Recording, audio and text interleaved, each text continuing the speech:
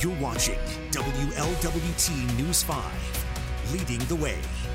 All right, good morning, good morning. Welcome to Daily Dose. Stephen Albritton, Fletcher Keel along. Kelly's getting a much-deserved day of rest. So as you're back in the saddle. Yes, I am. You know, after coming back from Kansas City a couple days ago, I was off yesterday as well. Your one job was to bring home a win. That was not my job. Not one bit, but it was not my job. My job was to bring back some burn ends for the morning crew, which I'm still working on. So, well, and you didn't do that we'll either. Enjoy that. Well, it takes time. Okay, it takes time. fair. They got to pack That's them up and do all this. So that's fair. Those will be on the way sometime soon. Anywho, as I keep getting lambasted from Fletcher here, let's get to the headlines now. The big one, the big talker overnight, that green flash in the night sky was not aliens.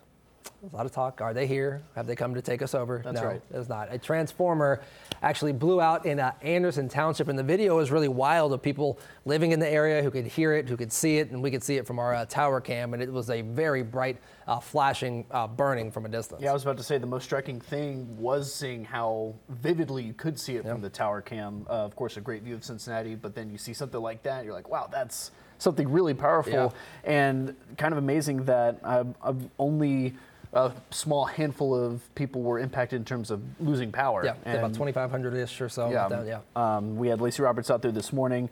So just what everyone's talking about, I feel like there's really not that much to say other than the videos and the scene itself is just pretty astounding. Yeah, some animals got into it. They said animal damage caused it. No specifics on why, but it was repaired. They were able to reroute power around whatever was broken and burning and get people's power back on. I don't think maybe a handful of people still don't have power, but for the most part, everybody's been restored, if everybody hasn't been restored. But yeah, social media was talking a lot about it. People talking about it at their gym workouts, people talking about it on social media. And yeah, this was a very surreal experience to see something like that happen in our area.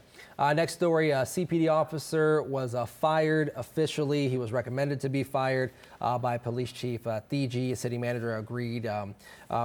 Former officer Daryl Tyus he admitted to and pleaded guilty to stalking his ex-girlfriend, and they let him go from the force. That's right. And arguably the first major move that Chief Thigi has made as the permanent chief with having to let go of an officer. Yeah, it's something where you want the police, law enforcement to be able to keep you safe, and if someone is acting out of those bounds, it only makes sense for that to happen. Now, when it initially happened or when the allegations came to light, his police powers were suspended immediately, allowed the process to play out, and then everything became wrapped up yesterday. Another story from the Wyoming area, an officer-involved shooting. This happened early Monday morning, and I could only hear bits and pieces of it since I was on the road, but from what I gathered, a family, or from what police say and from what the family is telling us, remember there's still two sides to this. We're going to be finding out truths as more information comes out. But police say they were responding to a burglary call from a neighbor on this complex. They arrived. Somebody tried to drive away from them, and they say it was actually towards some of their officers, so they opened fire. The family says they were actually just cleaning out the apartment of their late grandmother, and that they had heard no commands from officers, and they are questioning why this happened to their family member, who's now still in a UC in critical condition. Yep, critical condition. And Todd Dykes, I believe someone else on our reporting team, trying to get more information from the police department. Yesterday, we were told that it is now in the hands of the Hamilton County Prosecutor's Office. The police office saying that they are not able to comment on an ongoing investigation. I doubt much will come from the prosecutor's office during the ongoing investigation as well, but this is a story that we'll continue to stay on top of. Yeah, and a new prosecutor now in charge there, so the first probably major one coming across her desk as she finishes out Joe Dieter's term. But yeah, a very big story with an officer-involved shooting in the Wyoming area that we'll stay on top of as more details come out there. Next up, we got a green comet coming overnight. That's right. Some astrological history. Yes, it will. So this thing won't be seen again for about 50,000 years. They say the last time it was in the Stone Age. You'll be able to see it tonight into tomorrow near the North Star, and it's going to be it's unique because it's going to be green. So it's very cool. I'm sure we'll see pictures all over social media of the astronomers and stargazers trying to get out there and take a look. And nothing makes you feel not necessarily insignificant, but small when you're talking about astrological happenings. And it's like, yeah, this is the first time in 1,000, 10,000, 50,000 years or whatever. You're like, man, those don't even sound like real numbers obviously they are monetarily because if you follow sports or whatever, you hear those numbers all the time. Yeah. But when you think about time and years, it's just a little mind-boggling. So very cool that this is something that we'll get to experience. Yeah. Truly once in a lifetime event. Yes, it will be. So it'll be faint, it'll be green. Look towards the North Star. Try to get away from the city and the city lights. If you really want to take a look, grab some binoculars. It'll be very, very cool. All right, first day of February. Let's check the first forecast for our day. Let's get over to meteorologist Randy Rico. All right, well, check out these temperatures this morning. Most places down in the mid to upper teens. We'll get some sunshine through here today, but right now 17 degrees and your wind chill closer to 10. Here's the planner.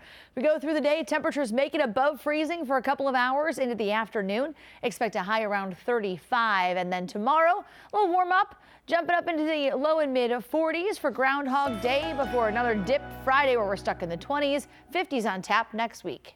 All right, enjoy the roller coaster of temperatures we got coming through. Randy, thank you so much for that. We appreciate it. A couple more stories, and we'll get you set and on the way for your day. The Western and Southern Open, always a great event up in the Mason area. Tickets are going on sale in a little less than 2 hours now. Yeah, that's right. 9 a.m. On today, Wednesday.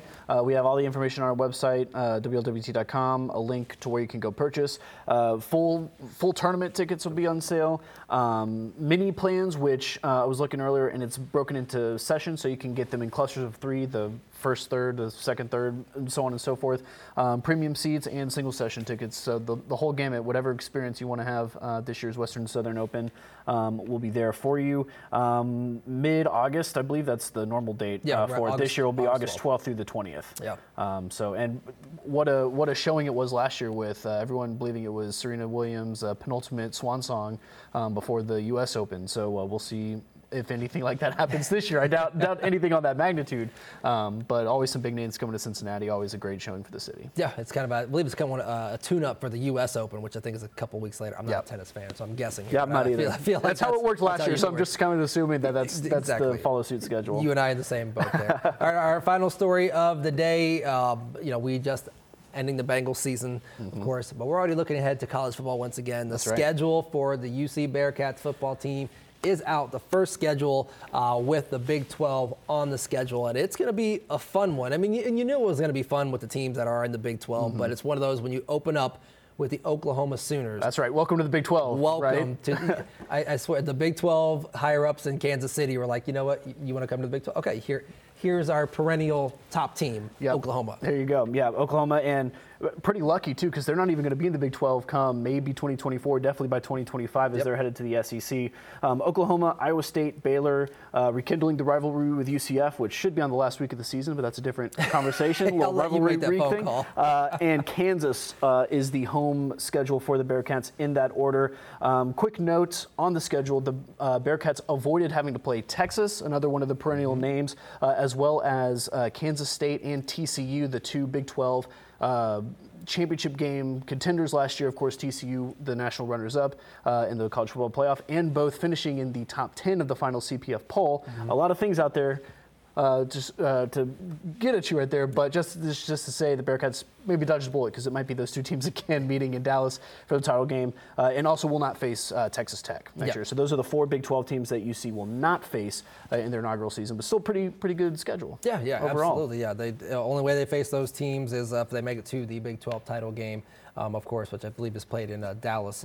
But Jerry World. Yes, Jerry World. You got to get through the schedule first. The non-conference schedule looks pretty good as well. I think Pitt's on there as well, Pitt, Miami, and there's one more. Miami and EKU, Eastern Kentucky. Eastern Kentucky. So the schedule's out. Time to make your tailgate plans. Time to make your ticket plans, travel plans. If you wanted to go see any of these major away venues, and check them off your list as far as stadiums visited. That's right. That's what I like to do. That's right. And UC playing each of the 3 newbies, although 2 of those not newbies to them, coming over from the AAC, of course, UCF and Houston. They'll also go to BYU on a Friday night, which will be fun too. BYU, they'll hit you in the mouth every single they will. game. That'll be a game to watch. All right, we're all done here for the Daily Dose. We're back tomorrow morning on the second day of February. We hope you have a great first day of February.